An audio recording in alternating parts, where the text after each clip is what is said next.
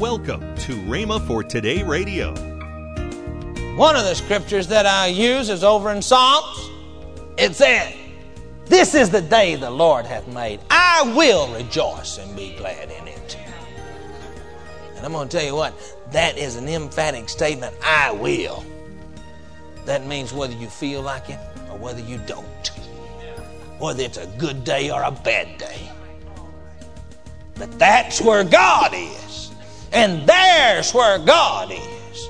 And there's where I'm going to rejoice and be glad. You're listening to Rhema for Today with Ken and Lynette Hagin. Right now, listen closely to Ken Hagin's timely message. I'm going to tell you something. Studying the life of the man after God's own heart, David, that's what the Bible said. I find that David had two characteristics. He was just like us. He's always in trouble. Most time he couldn't keep his mouth shut.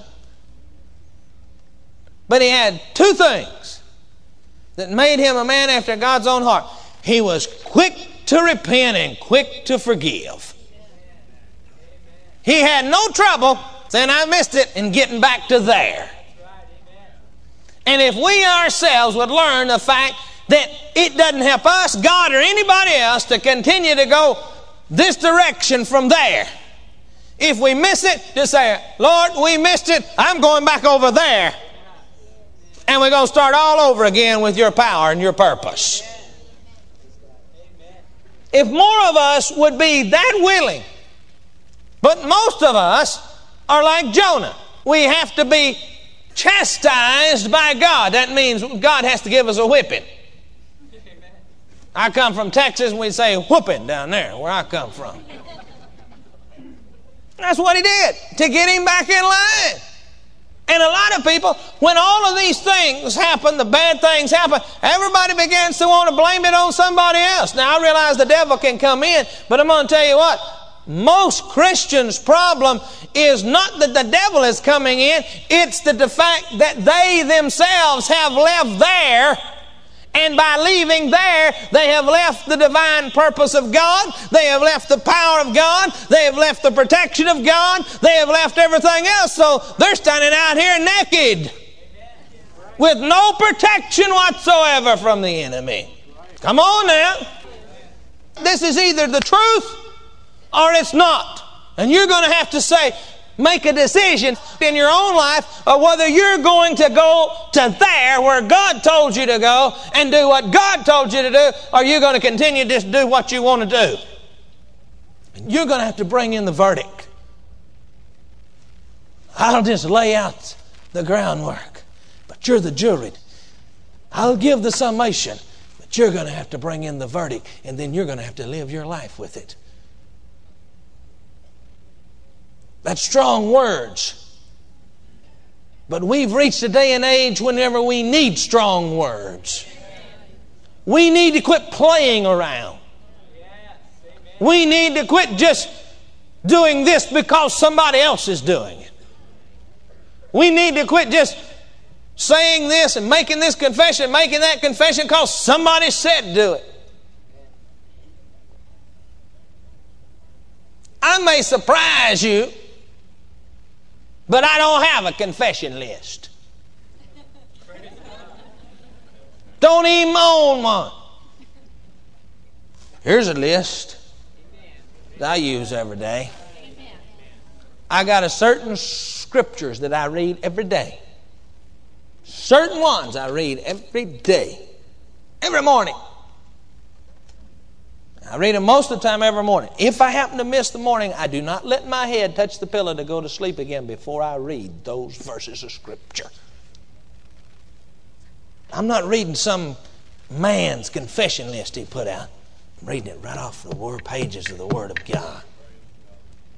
One of the scriptures that I use is over in Psalms. It said, "This is the day the Lord hath made. I will rejoice and be glad in it." And I'm going to tell you what, that is an emphatic statement, I will. That means whether you feel like it or whether you don't. Whether it's a good day or a bad day. But that's where God is. And there's where God is. And there's where I'm going to rejoice and be glad. Come snow or rain, heat or cold. Today was hot, but this is the day that the Lord hath made. I will rejoice and be glad in this day. Glad for the fact that God has provided for me. Glad for the fact that I have the use of every one of my facilities. Glad for the fact that I can shout at the top of my voice if I want to, and nobody's going to get that upset. Glad for the fact that I've got freedom. Glad for the fact that I've got the power of God. Oh, I could go on. A lot of people are like the little boy. His mother made him sit down, but he told her, he said, Mother, I'm obeying you. I'm sitting down, but I'm standing up on the inside. There's a lot of people that physically they are there with God. But on the inside, they're not there. They're somewhere else. That's rebellion. In its worst form, because it's hidden. You're trying to deceive somebody. 1 Samuel 15:23. For rebellion is as the sin of witchcraft and stubbornness. Everybody always wanting to holler about rebellion, and nobody ever talks about stubbornness. God puts them in the same line, in the same breath. Look at it. For rebellion is as the sin of witchcraft and stubbornness. And stubbornness is as iniquity and idolatry. Whew. That's pretty steep. I guess somebody needs to do a teaching. You know, I've heard a lot of people talk about rebellion. I ain't never heard nobody teach on stubbornness. God puts them together. Well, we'll go on. Finally, let me wrap this thing up. There is the place of God's provision. I do not believe that Elijah would have been taken care of if he'd have went any place else except there where God said go. And there's a lot of people that are not being taken care of because they're somewhere besides where God said go, and the provision is waiting on them if they'll ever get there. Now, I want to tell you something else here. This is interesting. When we are there, God is responsible for our upkeep when we're there where He's told us to be, but He is not responsible for any expenses that are not included on His schedule. Did you get that? In other words, He's not responsible for your crazy schemes. Thank God He's merciful and He bails you out. You can see this with the children of Israel. As long as they were there, in His perfect will, God took care of them, but they were always getting out here in some other scheme. The children of Israel were. And they'd finally call on the Lord, fall on their face, get in the ashes and the sackcloth. I mean, they'd go to the very lowest part. God would come down and He'd have mercy on them. He'd pull them up. And Paul tells us in 1 Corinthians 10th chapter, the things that happened to the children of Israel happen as ensamples or examples for us, the children of God, under the new covenant. And we ought to be learning something from them. We ought to see that as long as they were there where God told them to be, they were under His protection, they were under His power, they were under His provision. But when they got out here messing around with the things on the outside, they got in trouble and they had to cry out, "Oh, have mercy on us." And we're all alike, you and me. We've all had to cry, "Oh God, have mercy on us." Because the Bible says there's not but one perfect one, and that was Jesus Christ, and He's sitting at the right hand of the Father. But thank God for His mercy that says that if we'll ask Him, He's faithful and just to cleanse us from all our unrighteousness, forgive us all of our sins. That's written to us that make a mistake. Now, I want you to notice something else. When Elijah found this woman that he went down to after the brook dried up, She was doing a menial task of gathering the sticks. But before it was over, she saw the miraculous. There are many people that miss the miraculous because they won't stay put with the menial. All through the Bible, I find people doing menial jobs that ended up seeing the miraculous. Peter was fishing for fish. Jesus made him fisher of men and changed his life. Matthew was collecting taxes. He became a gospel writer. We could go on down the line. Saul of Tarsus, that was known as Paul, was a Christian killer. He was. What the Bible said. But he became the greatest missionary the world's ever known.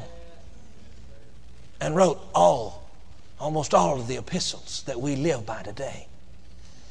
You see, if we're willing to do the humble, if we're willing to go there where God says go and do the menial task, we will eventually see the supernatural and the miraculous. Amen. But we will never see the miraculous if we're not willing to do the menial. Now look at this lady. They went in and he asked her to bake him a cake. There wasn't but one cake. Most of the time, we eat the cake and give God the crumbs. She would have said, well, hey, I got to feed my boy first, but if anything left over, I got to eat myself first, but what's left over, I give it to you, preacher. In other words, I give it to God. We give to God the leftovers, the crumbs, the leftover time, the leftover talent, the leftover money, the leftover thought. 90% of the Christian world gives God the leftovers. Whatever I have left, I'll give to you, God. And the devil usually makes it where we ain't got nothing left.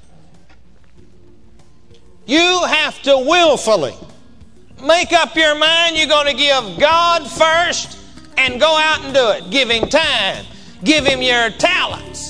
Give Him your money. Give Him everything else up front.